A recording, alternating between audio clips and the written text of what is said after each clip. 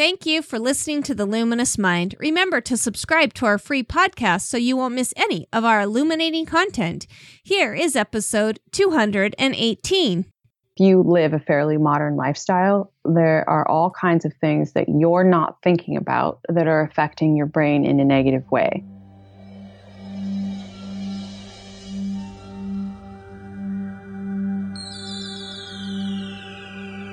Benjamin Franklin once said, "Do not curse the darkness, rather light a candle instead."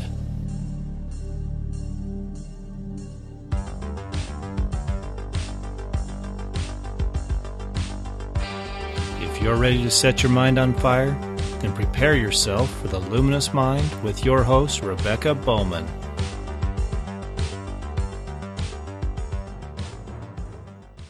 Today's fire starter is Jenni Aguilar. Jenni has a BA in Infant Human Development and a master's in health education and is a certified brain fitness coach. She's worked with hundreds of private clients and has a book coming out in February 2018 on brain health. It's called The Primal Brain Solution. Welcome, Jenni. Hi, thank you for having me today. I'm so excited to talk to you. Brain health is kind of one of my new interests. Nice. So I'm really excited to learn more about your work. But before we get into any of that, can you please tell our audience a little bit more about yourself? Sure. I have a very large family. So I have 4 children, and they are age 24, 21, 16, and 12. And I have one grandbaby who is 7 months old. That's awesome. Yeah. And I actually am homeschooling my 2 youngest. So those are my 2 boys. They're 12 and 16, 7th grade and 10th grade. And we live in California, and I'm married to John, who's a stonesmith. He builds stone for a living, and I don't have a lot of time for hobbies. Your business is probably your hobby, right? Right. I do a lot of yoga. That's pretty much the only thing. And besides that, I spend a lot of time writing and blogging and doing my podcast and working with clients, mostly part-time because I do have a big family and a lot of commitments there. But yeah, that's a little bit about me. That's awesome. Well, like I said, my brain health is kind of my new interest. I'm going to give you a little bit of background and then we'll kind of work into that. So my son, we actually had a car accident and there was a rollover and he ended up with a concussion. And I noticed like he changed a ton after that, I could tell like the brain was really affected. But then I also had some severe depression. Like I was having suicidal thoughts and all this stuff. And it really came down to like me not taking care of my brain. And it started to turn on me. So those are kind of that's why I'm so passionate about brain health. I think that we just ignore it way too much. And we worry about our bodies and all that, but we don't really think about sometimes we have to do something different. So just maybe give us some background into why, you've began this message with what's the message behind that? Okay. Yeah. And in fact, your interest and my interest come from exactly the same reason. And we are not alone. About every 12 seconds, someone injures their brain in this country. So we have millions and millions of new brain injuries every year. So my son, of the 4, my now 16-year-old, suffered 3 traumatic brain injuries over the course of 2 years. Wow. Yeah, starting in 6th grade. And this obviously is a problem. Yes, he does wear a helmet. No, he is not reckless. People ask me all the time, like, what happened? It was like these really simple, small things. So he was wrestling with dad in the living room and just fell awkwardly, had a very mild concussion, seemed to recover quickly from that, but unfortunately crashed his bike. Within a few weeks of that first concussion, and a subsequent concussion is not a good thing to get right after you've had one. Yeah. It also, getting one concussion makes you far more likely to get another one, because oftentimes, even though you might be feeling pretty normal, sometimes your vestibular system or your balance can be slightly off and you don't really know. So that second concussion, he ended up getting what's called post-concussion syndrome. So this is where those symptoms, whatever they are, and they're different for everybody, just go on. And essentially they're not healing. And that made no sense to me because, we live a really healthy lifestyle. I have these really healthy kids. We all exercise and we spend a lot of time outside and we don't do a lot of screen time and we eat a really great diet. And it didn't make any sense to me. He was not coming around from this, but it was, 7 to 10 months of him feeling like you felt actually, which is my happy-go-lucky kid was very depressed. He had headaches. He was sensitive to light, sensitive to noise, sensitive to movement. So he left school. He had to. And that's actually why we homeschool today, although we kept with it, even though it's not necessary at this point. So it was really interesting for me at the time. I worked full time and I was getting my PhD in health education. And I quit all of that to essentially take care of him and try to figure out what was going on. But I left my research accounts open and I just pretended like I was going to get a PhD in what's going on with my kid's brain. And that's what I did. And we just started experimenting and learning. And it was kind of a long process, but we were able to turn him around. He healed really well. He was doing really well. And he had a subsequent bike accident that gave him the worst brain injury he had had. That was a bleed on the brain and required a life flight. Wow. And it was pretty serious and scary. And in that moment when that happened, I could not believe it. I mean, as a parent, you're just like, this can't be real. This can't be happening. You know, I was just so angry about it, which is, I know, an odd reaction.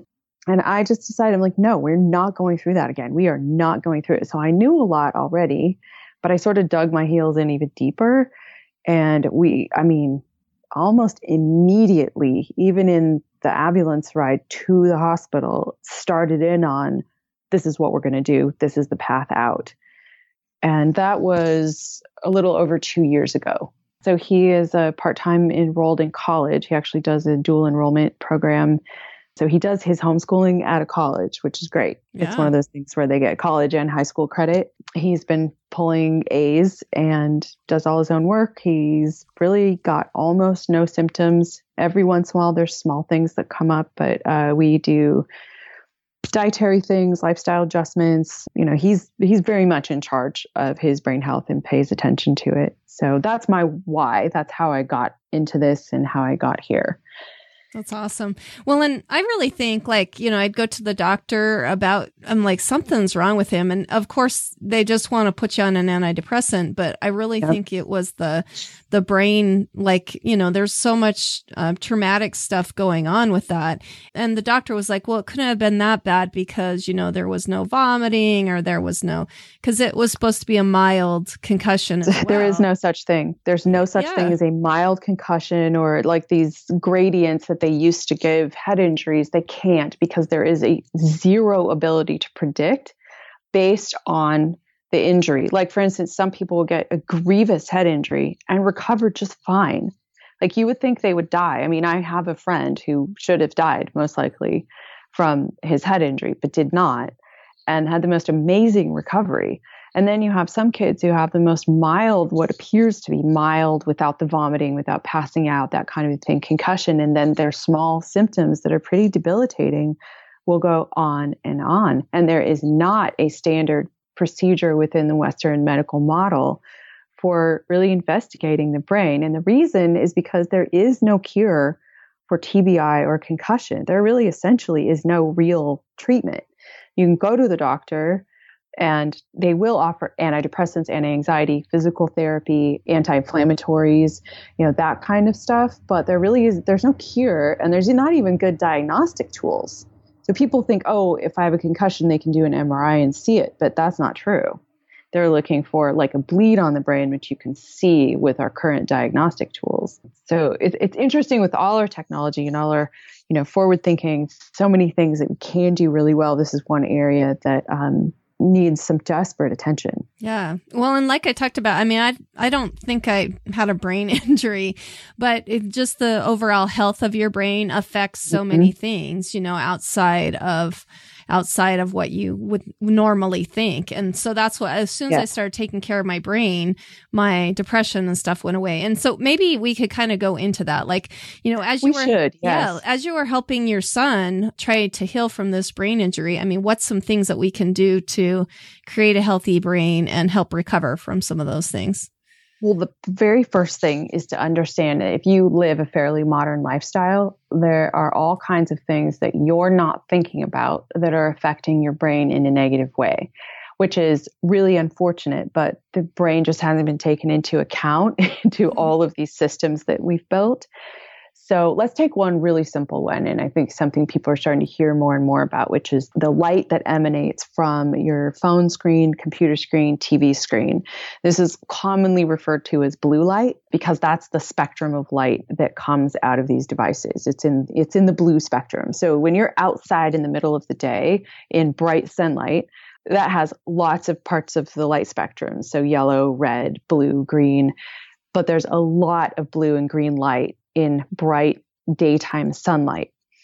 And what's interesting is that our body, so our brain and our eyes, are so light sensitive and so dependent on light for basically information about what's going on in your environment, that if you overexpose to blue light on screens, your brain is like, oh, that's daylight. And it suppresses the production of, let's say, one hormone. It suppresses other things too, but one hormone everyone's familiar with, which is melatonin. And this hormone does a lot of things in the body and the brain besides help us go to sleep, but it is really important to the sleep cycle. So if you are in your bed and you have your phone next to you and it's 11 p.m. and you've been scrolling through Instagram and Facebook or whatever, and you don't have a filter on your phone, because there are these filters you can put on these devices, you're exposed to all this blue light. So you put it all down and you think you're sleepy and then you don't sleep because it takes your brain a few hours to go, oh, it's dark enough. I guess it's dark. It's nighttime. Let's produce melatonin. Let's go to sleep. And when you throw off your circadian rhythm, which is daytime, nighttime, sleep when it's dark or awake when it's light, that actually affects the whole cascade of hormones throughout the body. And so you can have not just that you're not sleeping well, but you're not producing hormones at the right time, which can lead to depression, anxiety. Weight gain is really common. So it's these common things that people are like, oh, I need to diet and exercise more. But actually, one of those things you should consider is you probably need to clean up your sleep habits. And when you clean those up, you will naturally make less cortisol and you won't be setting aside all this fat for an emergency, which is what your brain thinks you need to do. Wow. Yeah. So that's just one thing. There are other things too. Like we often operate with a tremendous amount of stress with no break. So I call that toxic stress. Like temporary stressors can be great for your brain, like a challenge of learning a new language. That's a good stressor. You want to do that. Learning anything is usually really great for your brain.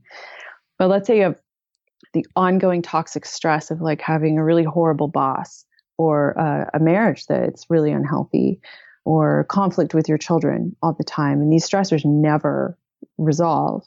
That's actually really bad for your brain. So that's another thing that people generally think, oh, life's just stressful. I'm just busy all the time. And I'll name one more because there's so many, but another one people don't think about is silence. We live in a very noisy world, and there's quite a bit of interesting research that even a few minutes of silence can be really rejuvenating for the brain and is actually necessary. So if you constantly are around, especially if you live in a city, a lot of ambient noise. But even for me, like I live in a big family, right? So there is definitely a lot of noise, a lot of activity, a lot of people wanting my attention. So I know that I need to, walk away and take like short walks just for the quiet, just to hear the birds sing and take 5 minutes in between doing things to kind of reset my brain to sort of a lower tempo. So that's just a few of the lifestyle things you can get into. I didn't even touch on diet, but yeah. Well, and that makes a big difference too. I mean, the things that you're doing and maybe some supplements that you can take to help with your brain health as well. Within diet and supplements, there's so much you can, and actually, in some ways you have to do.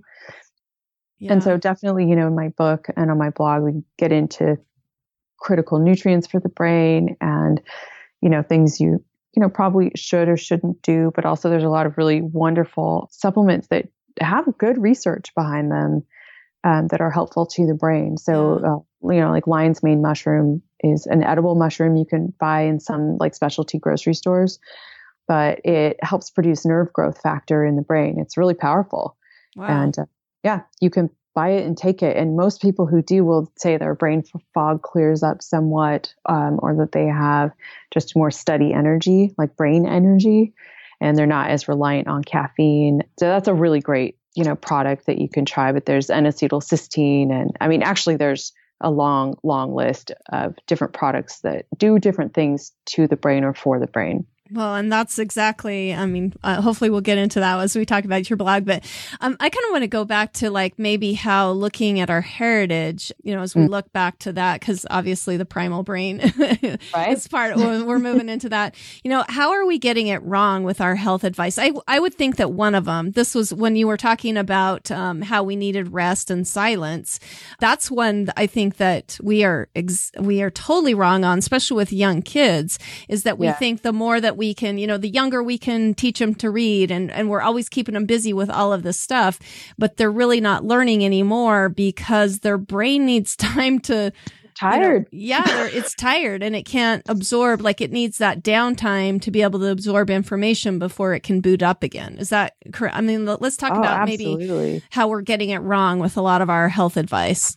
Yeah. So I think the thing for me, the way I look at it is you can't separate like brain health from the rest of your health, right? And you can't separate like your health from your intellectual life, because if you're not healthy and let's say you have that 3 p.m. crash every day because your diet is not supportive to making real energy, then, you're going to have reductions in productivity, let's say, or the inability to focus, which is really common in children these days.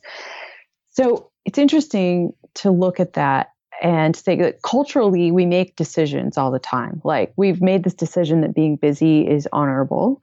And we've made this decision that exposure for kids to new things and lots of activities is good for them. And I think that started off as like, that's a good thing, right? That we want to get our kids out there and expose them to languages or different sports activities, or, the Lego robotics clubs. And, there's all those things are really wonderful exposures. But we forget that this is a developing human being, that their brain is going 1,000 miles an hour anyway, just trying to grow, especially if they're really little. And that the brain really does require deep periods of rest, especially for children, sleep. Just constantly. So one thing we didn't talk about, I should go back just a little bit. Prior to getting into this and doing my PhD even, I was a community health educator and a parent coach. So I have quite a bit of training and experience in working with families through the community and groups, doing nutrition education, but also I did the intensive like home visitation programs for children who are at risk. So I've been doing that sort of education for a long time. And it is shocking to me sometimes how little people value sleep for young people whose bones are growing, whose organs are still growing, whose brains are growing, that the sleep is where the brain does all of its housekeeping. So it essentially does a kind of a cleaning program while you're asleep, which is really critical to brain health. And then also brain growth. The brain growth factor is really released during the nighttime. And those things are so critical to kids. So there's this nice balance in exposing them to things that are interesting and challenging, which makes a kid who's smarter, who's more capable, who, gets these lovely privileges essentially to learn more than like in the past, just what their dad did, It's great because they have these choices. I mean, my kids too, but when all the kids were younger and at home, we made a rule they could do one thing at a time. So that could be lacrosse, chess club, whatever, but it was one thing at a time because there was logistical issues having 4 kids. Yeah. And there was also just the fact of like, you have to rest and you have to be able to have time to do your studies and you have to have time to have fun and do nothing. Also, that's important too. Just run around and go run down to the beach and go boogie boarding and to not be on the clock all the time. Like, oh, I have to finish this and then do this and then do that. So that's something we've worked really hard on just in our family. And I've definitely in the past coached a lot of parents on trying to get that balance right. Yeah. And well, like you said, the sleep, I mean, I'll be at the store way later than I even want to be there, 10 or 11, and there's some kid that's just crying. And I'm just like, what are they doing in the store at 10 or 11 o'clock? But well, anyway. You have parents who like both work and this nighttime is the only time they're seeing their child. And I mean, you have a lot of pressures on families because, we don't necessarily live in that like the healthiest social environment and everyone's under a great deal of pressure. And so I always have a lot of compassion, but just try to, help people to figure out their particular situation and how they can just make it healthier, even if it's just one step and then another step and then grow from there. Yeah. Well, and I kind of want to talk about, what exactly does a brain coach do? And maybe what are some common struggles that you help people through as a brain coach? So I generally get two kinds of clients and nobody in the middle. So I get people who have active brain injury or past brain injury and they need help healing, they need help basically dealing with symptoms, of which, if you had a son who had a concussion, those symptoms can show up one way and 6 months later be different, but they might be persistent. And so I'll help those people. And then the other handful of people that I coach are people who are really after their highest possible self. So maybe they have a startup or they're an athlete and they want to essentially try to achieve, perfection or some high goal. And they need, ultimate brain clarity. So those people I might call brain hackers or biohackers who really want to get an edge. So it's interesting dealing with those. And what's funny is it's exactly all the same stuff. So it kind of doesn't matter. So coaching people, it's a lot about listening and really trying to find out with that person what is going on in their life individually. I do listen to, symptoms or perceived problems, but oftentimes those all lead back to the same issue, which is we have a high inflammation culture. So oftentimes what you have is just persistent inflammation in the body. And if it's in the body, it's in the brain. Yeah. Yeah. And people just don't, there still is a sort of old paradigm that your brain is sort of off to the side. It's separate from the rest of you. But the truth is it's just an organ. Like the rest of your body has all these organs, right? It's still just an organ and it needs certain things. And that's the primal part of the primal brain, or let's say evolutionary or ancestral. So I view it that way because human beings are a thing. And we require, for instance, sleeping at night. We are not a nocturnal animal. We don't do well when we act nocturnally, which is funny because we have, consciousness and will. So we can override some of the basic things that we need. We can override that and say, no, I can work the night shift. And well, you can make yourself work the night shift. But consistently, research has shown that if you do that, you will pay the price because the human being is not built to stay up all night and work.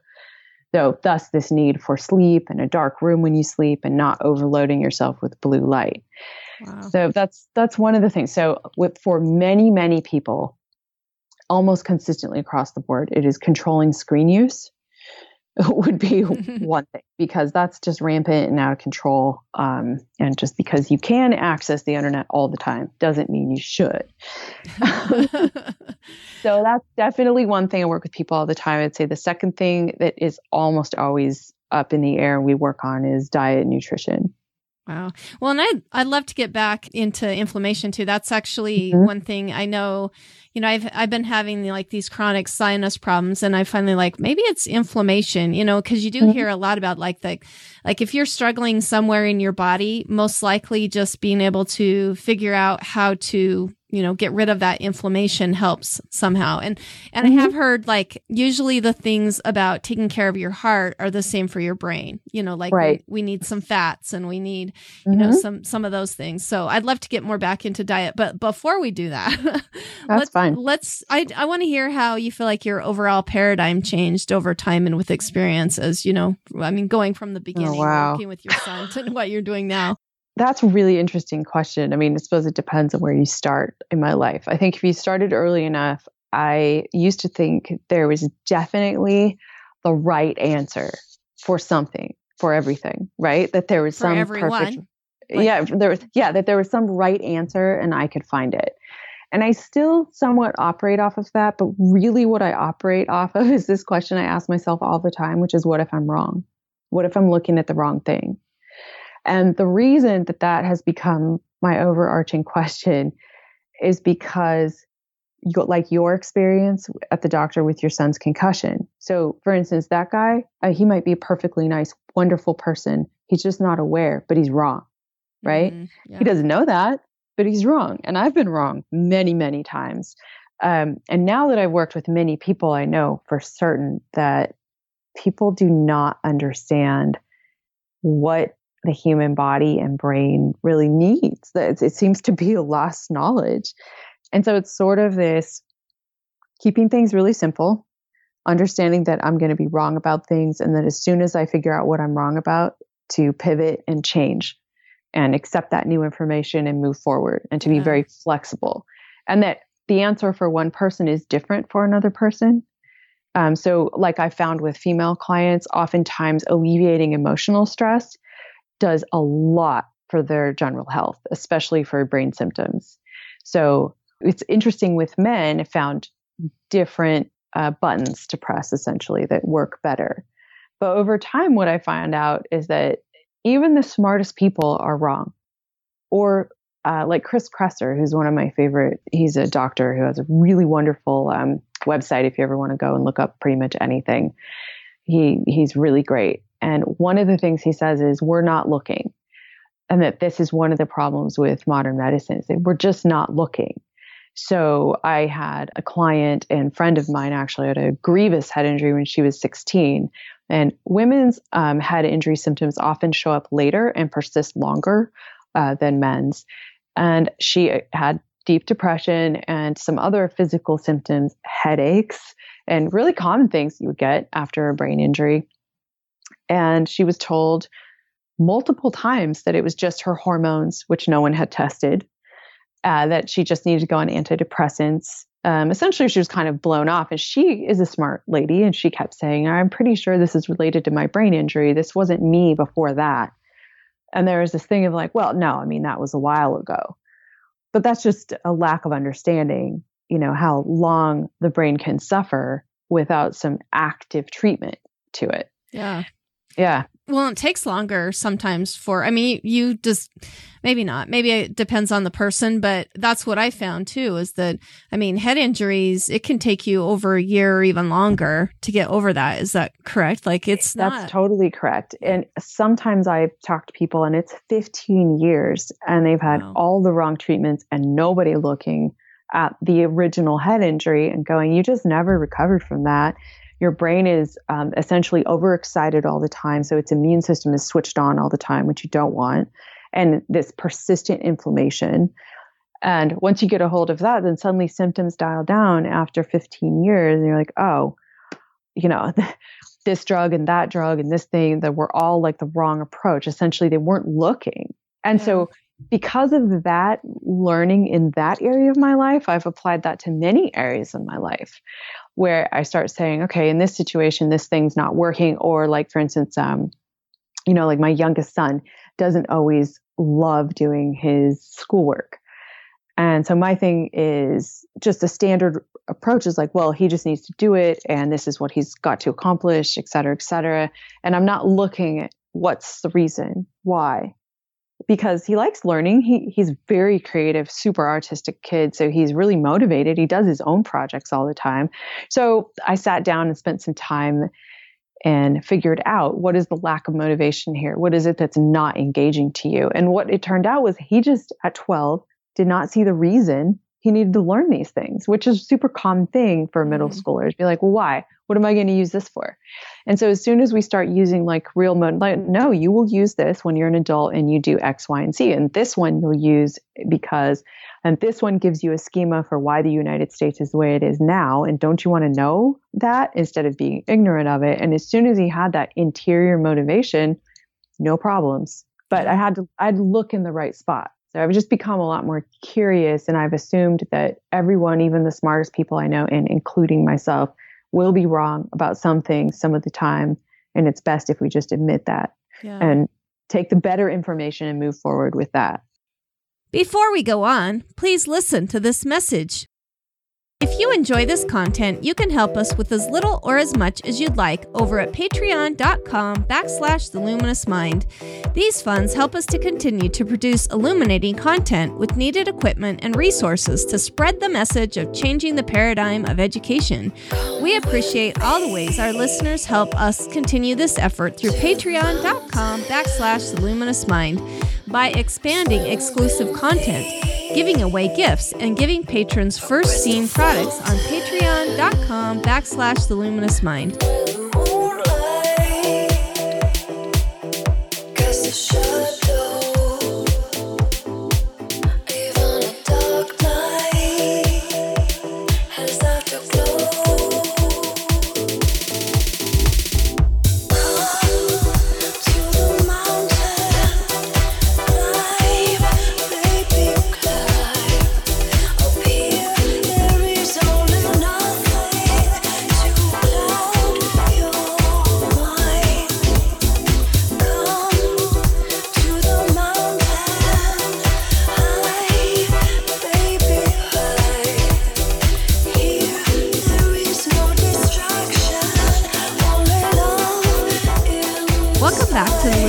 Mind with Jenni Aguilar, helping us with brain fitness.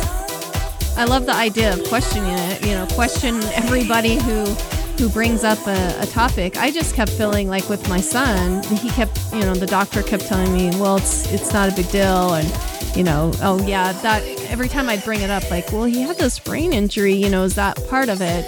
He would kind of like shrug that off type of thing. And I think, just trusting that instinct, I think I was right, especially like in my situation. Luckily, I went to a different doctor for myself for the depression. And he's like, you are kind of malnourished in that way. And then as soon as I started doing the right things for my brain, all of a sudden stuff like that cleared up. I just think it's so important, like trust the instincts, but then also not necessarily like believe everything, that's ever told to you type of thing. Well, and that's one of our problems too, that isn't good for the brain, is that many of us, and especially because we spend a lot of time interacting with the internet, so it's a blessing and a curse, that overwhelm of information is not good for us. And it makes it very hard to make good decisions. And essentially, if you've ever been online ever and watched like an argument, go forward, it's very interesting because people will be pulling out research from this and from that. And what I found is that I think people feel very unsure about what to do because they're overwhelmed with evidence that might play on both sides of a topic. Like chocolate's good for you. No, chocolate's not good for you. Yeah. And which one is it? And it would say, well, it probably depends on who you are. And then I go back to this, and this is a primal thing. Like when you eat chocolate, how do you feel? And it's interesting because there's all this external validation. So this is in some ways very much the core of everything I've ever taught ever, which is that, and what you're saying is that intuition, especially as a parent, which will be very strong. I think if you love your child and you're standing in the doctor's room and they say the wrong thing and it's not true, you will immediately just be like, no, that's not what we're doing. Yeah. I mean, I've met way too many moms. No, that's a really strong drive. And that was me too. I was, meet with a doctor who cleared him to go back to school. And I was like, he can't sit in a brightly lit room for an hour. He gets nauseous and will throw up, and you're going to clear him to go to school. Wow. And he goes, well, I don't really know what else to do. I'm like, well, thank you for being honest at least, Yeah. I appreciate that. You don't know what else to do. There's nothing else for you to do. So I'll do it. Yeah. So as a mom, protect yourself like that for sure. Yeah, and definitely think through it. But I think one of those things is to go back to, this is one of the things I taught our son, Aiden, is, okay, so he's really gotten into gymnastics, which, for a person with a past brain injury, that he's doing a lot of flips, going upside down, landing hard, he's very active. And he loves doing that. And every once in a while, if he overworks for that week, he might get a few symptoms like some fatigue, that kind of a thing. And so I always ask him, where's this, how do you feel? How does that make you feel, when you're done with that? Or he's really good at changing his diet depending on his symptoms and how he's feeling. That's awesome. And, which is great. I mean, what a great skill to have at 16 that you can carry forward, forever. And so if he gets any type of brain symptoms, feels a little foggy or whatever, he always dials back towards a low carb, high fat, or the nutritional ketosis, which is very supportive for brain health. Although that's not for everybody. And you definitely need to look into that. There's a big bandwagon on the whole ketosis thing right now. Oh, yeah. Definitely. Yeah. It's a fad. It's definitely a fad, but it also, just because it's a fad doesn't mean it's not useful. It's very useful for brain health. Yeah. That's awesome. But, he'll dial right back to that for symptoms. And then as he's feeling better, he'll go back to sort of eating his regular diet. And he just flows with how he feels and what he's feeling internally. I hope as we move forward with our families and stuff that we teach our children to be mindful of those. Like, I love that. The idea of like, look inside yourself and see how you're feeling. Cause so many times at least my generation, we were taught to pretty much ignore anything that was going on with ourselves, and just push through it type of thing. But sometimes, don't you think with our kids, they're going to be contending with even more external pressure from, let's say, just the AI devices that will be in their homes, right? Yeah. Determining for them the temperature of the room, or, when they need to order water or whatever. And so this ability to internally pay attention to what's going on with your physical, biological body and your own emotions, and your own thoughts about things is so critical. To me, that's part of critical thinking, is self-reflection, this mindfulness. That's awesome. Well, let's get back to your book. We've touched on it a little bit, but do you want to talk about, maybe the inspiration behind why you wrote that and maybe some key points that you'll find in there? Sure. So I wrote the Primal Brain Solution. It started off as just me keeping notes about what we did with Aiden and what worked, what didn't, sort of keeping track of that. And then I had people ask me for the notes and I would just hand them out. And then they grew. And then it started going beyond me just studying things. Like there's many, many things you can do for the brain that we didn't do, or we didn't have to do, which was great, but other people would talk to me and be like, oh, I did this kind of therapy or that kind of thing, and it really worked for me. And I would just throw that on my list and say, hey, this other parent told me this was great. And then I would research it. So most everything in the book has some legitimate research behind it. I tried to stay away from things that I am unsure about, as far as have they ever really been looked at subjectively or objectively, not subjectively. But I don't stay away from anecdotal evidence too. One of the primary concepts in the book is that you need to get outside and interact with nature, that this is critical to the human body. And luckily, while I was writing it, some great research came out, but I would have left it in there anyway, because this was actually how I came up with the book, is that when Aiden had post-concussion syndrome, he got a scholarship to go to a wilderness camp every Friday. And he would be outside for 7 hours every day, rain, shine, whatever. And this was a kid who was not going to school, had multiple symptoms every day. And when he went to that wilderness class and was outside every day, he basically didn't have any symptoms. He basically felt normal. Wow. And at first I didn't question that. I was just like, that's great. It was just like a relief, And so what we started doing when he felt particularly bad is we have these little canvas pop-ups for the beach, and we would go out to the beach and we'd be like, all right, let's just bring some food. We'll just go hang out at the beach until you feel better. And then we would go and hang out. I live near a really beautiful forested park. And sometimes we would just slowly walk through there and like maybe mushroom hunt or look for birds or, something really simple. And every single time it was beneficial. Yeah.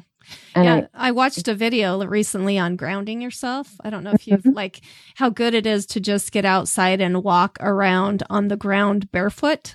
Of how that helps a lot with our emotions and grounding our body. It kind of sounds like the same. Is that kind of where you're going with that? That's definitely part of it. Part of it is just that I personally think, I don't know if this is true, but I feel like people with head injury are a little bit like a canary in the coal mine. They seem more sensitive to the modern environment than other people. At least the clients I've worked with are definitely that way. Mm-hmm. And so you have to moderate their environment more. And my personal theory, that could be wrong, but this is what I think, is that the modern environment is quite toxic to the brain and that people with head injury are more sensitive to it. So they're sort of telling you. So one of the things we did was many of our walks through that park were barefoot.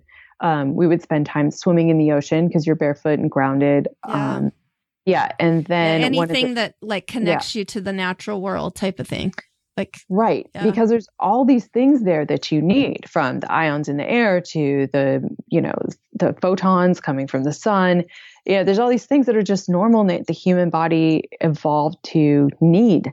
And people are spending more time inside than ever. It's amazing. And so the more we did that, the healthier my kid became. And then I started experimenting just with the family. And we started turning off the Wi-Fi at night, which we still do. It's completely gone, totally unplugged at night. And we don't have any screens or any electronic devices in any bedroom. Do you have a certain time that you shut it off, or what's the... It depends on who's doing what, just with a big family. So generally sometime around bedtime, which, for everyone right now is by 10 o'clock usually. Okay.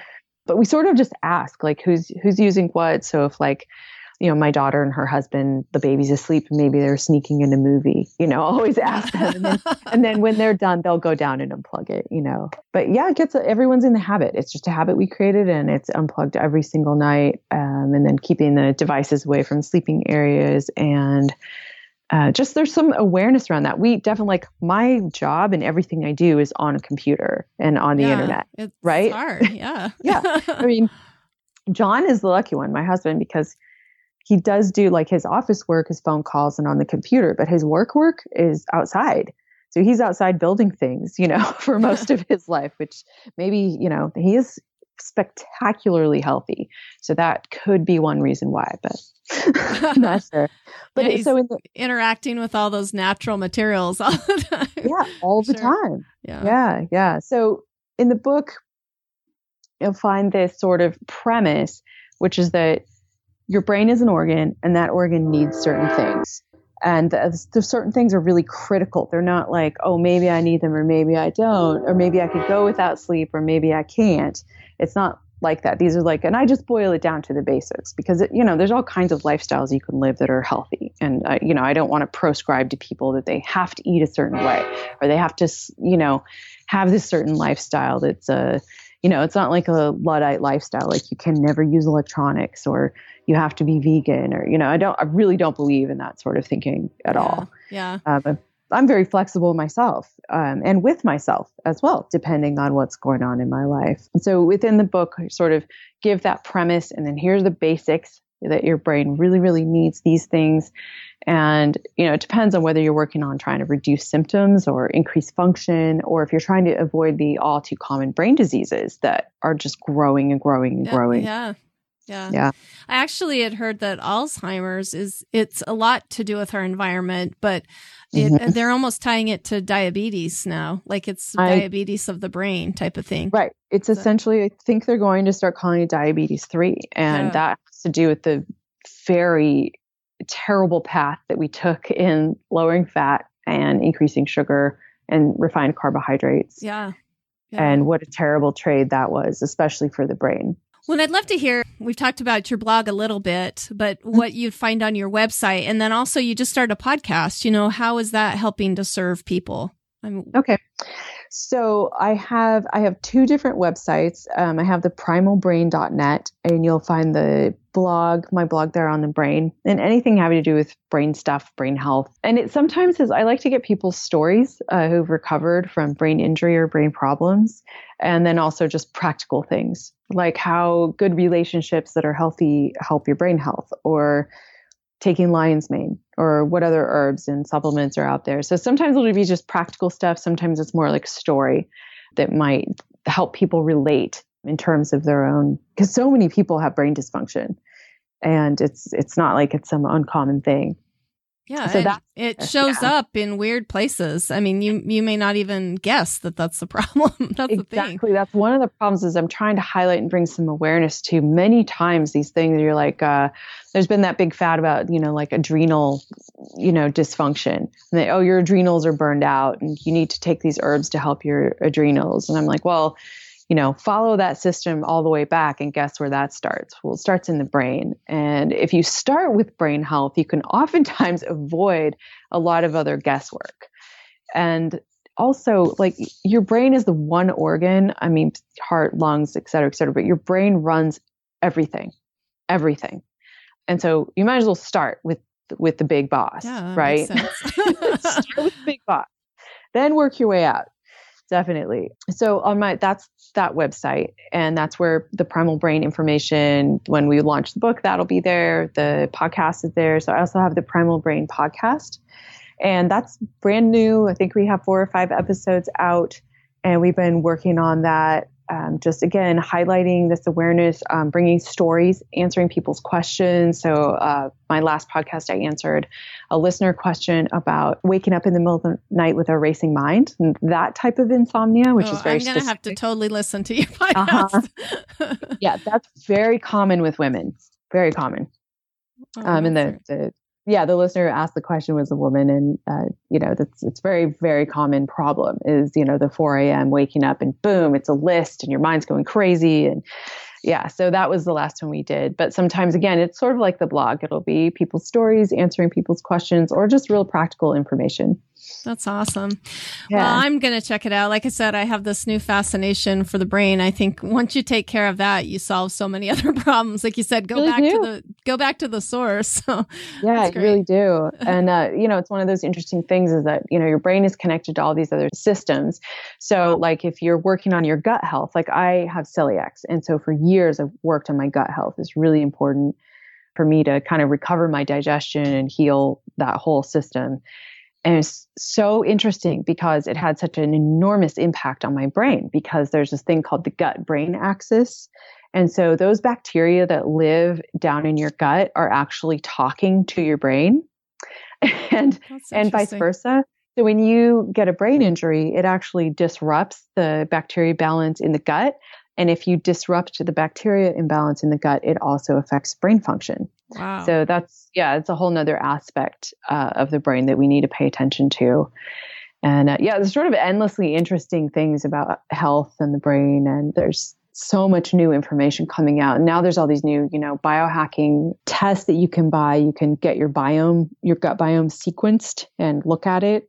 I don't know what you can do once you've got that information, but you can pull your own hormone panels, and there's so many interesting things I see people trying to do to put their health in their own hands, which I very much believe in, and I very much think is a path of empowerment and a path where you'll get the right answers because you're paying attention to yourself.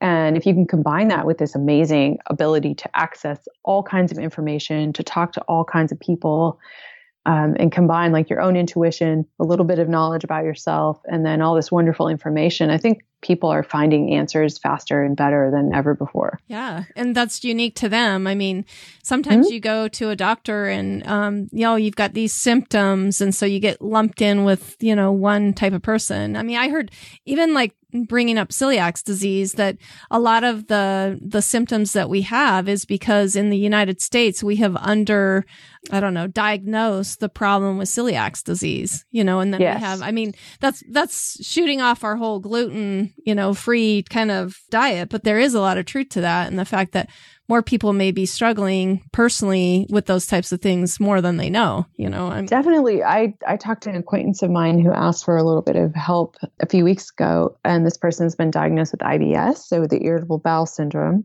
and has been actively taking medications or getting some different types of scans. And I said, did they test you for celiac? And the answer was no. And I said, that's criminal. I'm sorry, but that's criminal. What? That's crazy, because there's also all types of non-celiac gluten sensitivity. And again, it's a thing with ketosis, like people think it's a fad or it's not whatever, but there does seem to be this, population-wide level of sensitivity that cropped up from we don't know what.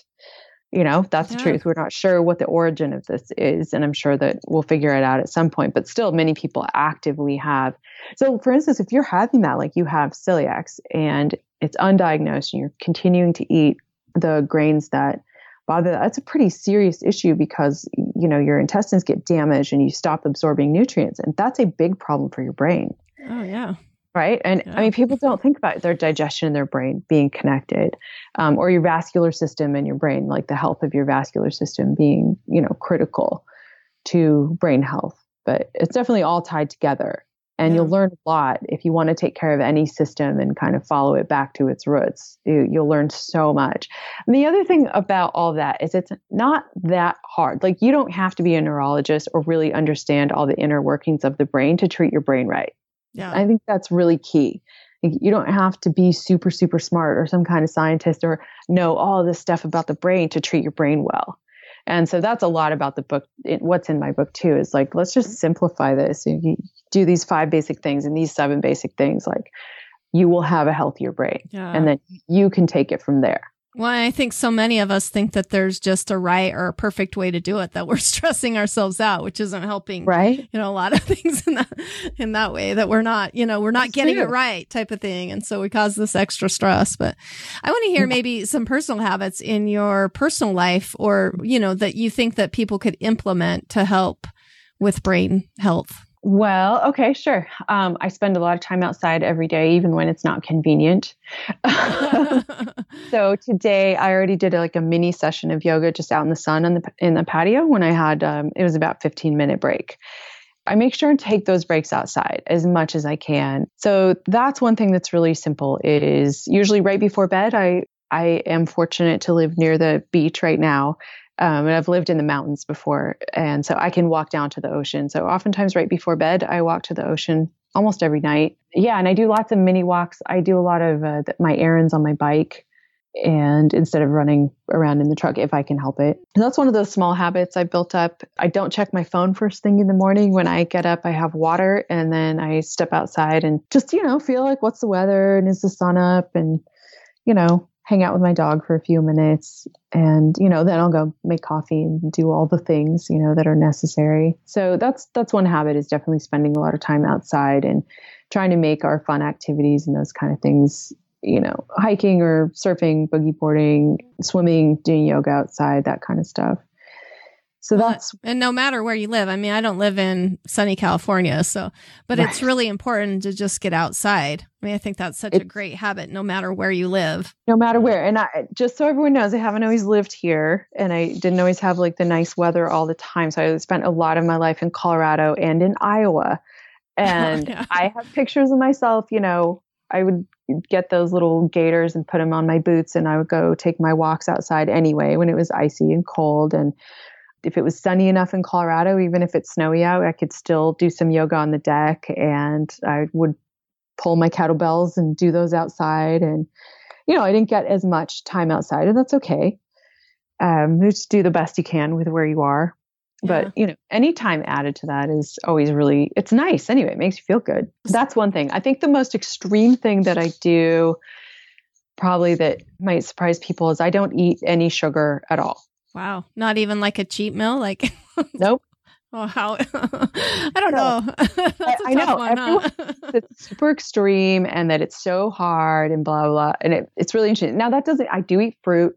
I do eat, sometimes I'll have oatmeal for breakfast. I cycle in and out of doing any kind of low carb stuff. I have a very healthy diet of sweet potatoes and cauliflower and, a lot of vegetables. I buy most of our meat from a local ranch here. I try to get things local and that I know how they're raised, including vegetables.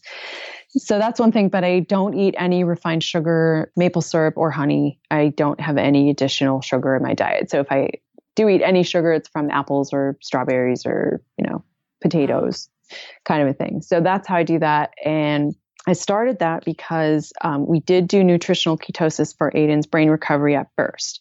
And that is not an easy diet to do, especially for a kid. So I did it with him just so he would have a partner. Basically. And it was super interesting to do, but essentially I stopped eating sugar. I haven't eaten sugar for 3.5 years. Wow. I don't crave it. I don't want it. And the few times I've accidentally had like a bite of somebody's something, that had some sugar in it. What's interesting is I can taste it and I definitely feel it. Yeah. And I just don't need it. Do you find it makes you I mean, I have done like, hiatuses of being off it for a while. And when I go back on, like I'll get headaches, I feel sick to my stomach. I mean, do you feel that way? Like you can actually feel it like that? Like it's definitely, there's been like 2 times where I've had a bite of somebody's something and and I didn't think it was a big deal. I'm just, I'll try a bite or whatever. And it was immediately kind of a immediate headache feeling was, for me, but that's not dissimilar to if I accidentally ate a bite of somebody's regular bread or, cause I can't have those things. So I get a little bit of reaction. I'm not super reactive to it. And like I can eat, a huge bowl of mashed potatoes, which has quite a few bit of carbohydrates as well, and feel okay. It's not something I do regularly. I'm pretty keyed into like what my body needs right now, which does change all the time. So I'm pretty aware of that as well. I don't always eat the same thing all the time. I'm not rigid about that, but just going without sugar, like I feel better. Yeah. I always feel better. And what's weird is I don't want it. I don't crave it. I mean, if I get, an Americano at Starbucks and they have that whole case full of just like the worst food. It's funny because I just look at them like that will make me feel so terrible. And I don't ever crave it. And I think that's one thing just from being completely off of it is that feeling that you want it just isn't there, which is handy. So it's not a matter of willpower. It's not like I'm special and I have all this willpower. That is not the case. The fact is that I don't want it. So that makes it very easy. But I definitely work with clients. If they have active brain symptoms, that's where we're going. We're going to no sugar and lower carbohydrates because the brain likes it and the brain responds well to that. Wow. So those are a couple of things I do in my life for me that work for me. And of course, I don't use that as a template. May or may not work for other people. Yeah. But there's a high percentage that I mean, especially the outside, getting outside, that helps. And then, yeah, sugar is like we talked about before. I mean, the third diabetes that's coming up is, with the brain has to do with that. Yeah. For sure. Dysregulation of sugar. So there's this, deep connection between how your body is handling sugar and what's going on in your brain. And because we've had this cultural problem of overeating simple sugars, we have a cultural problem of people getting diseases from that. So kids having fatty liver disease, which sounds like it's caused by alcohol, but it's caused by sugar. There's plenty of research you can look up and verify those things. But what I eat essentially is what humans ate for a really, really, really long time. So the sugars that would be available to you would have been basically through vegetables and fruit. And it's plenty. You don't need any more than that. And maybe every once in a while you'd be lucky if you found some honey, and you probably would have just macked it all and gotten drunk off of it the minute you found it, because it would have been amazing. Yeah. That's great. Yeah. I think, what we talked about with the primal health, the sugar, it affects, we were talking about inflammation earlier. Mm-hmm. That's where I was going. Like the inflammation, like sugar can cause huge inflammation problems for sure. I've heard that. Yeah, it's part of the problem. It's definitely part of the inflammatory landscape that you live in. So it can be toxic stress and too much sugar and too much blue light and never having a break, like never having any silence or calm time outside. All those things conglomerate and create this landscape that's sort of invisible to us and yet is affecting us in terrible ways. Yeah. Our disease rates are not good and they're not getting better. They're getting worse. And that's not where I want to go. So, I'm not interested in that. I love all the stuff we talked about. I could go on and on, but why don't we kind of wrap up with, I want to hear like where you're going in the future, where you see this, how you want to help people down the road. Well, basically, ever since I became an adult, I've been working on something having to do with health or wellness or parents or families, I definitely have a helping spirit and I doubt I'll ever get away from that. I don't know that I want to. I have a good time doing it. So right now I'm really kind of deep in the Primal Brain Project, doing all these things. I'll continue to do the podcast and we'll see how the book goes. And I hope that it helps people. That's all that I hope for that. And then coming up behind that, I have a couple of fun projects. So one of them is, I call it my Feisty project. So I have this, an acronym and it's called Face It, Evolution is Smarter Than You.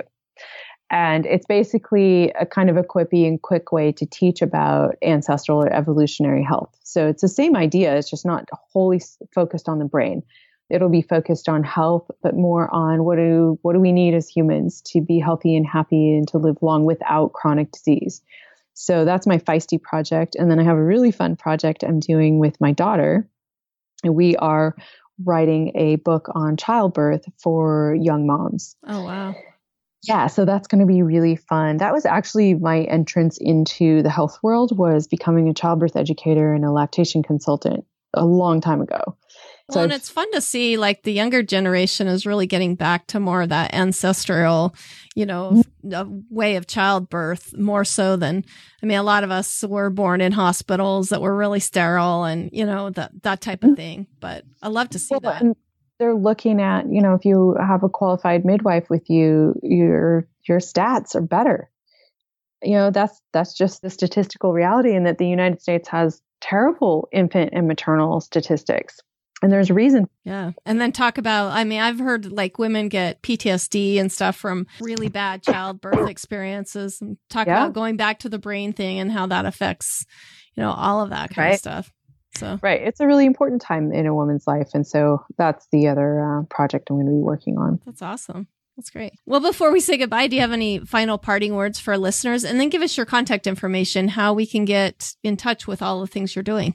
Great. No, just thank you so much, Rebecca. I really appreciate the time. And yeah, it's a good conversation. And generally, anytime we start talking about all these health things, we can go on and on. Yeah. It's got it's alligator, not alligator. It's a crocodile, not crocodile. It's octopus legs. That's what I meant. That's what it is. Yeah.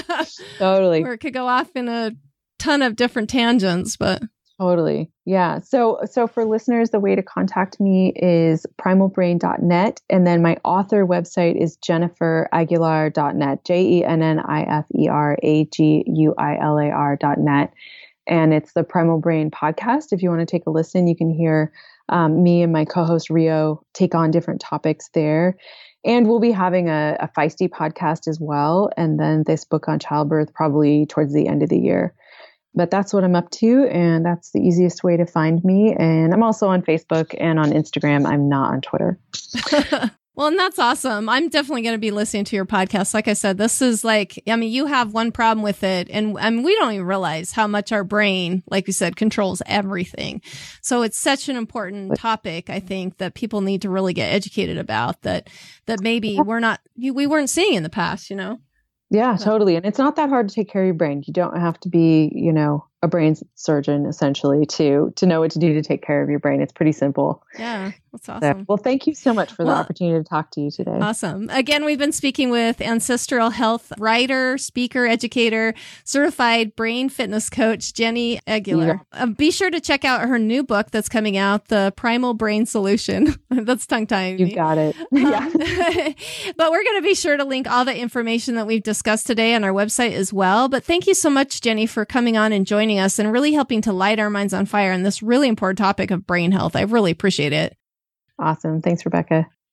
Thank you for listening to The Luminous Mind. To learn more about Jenni Aguilar, go to our show notes at theluminousmind.net. Be sure to become a subscriber to our free email list and help us continue production of illuminating content by sponsoring us at patreon.com/theluminousmind to get exclusive content. Subscribe on YouTube, like us on Facebook, follow us on Twitter, Google+, Pinterest, and now Instagram. To help us grow, consider these easy ways.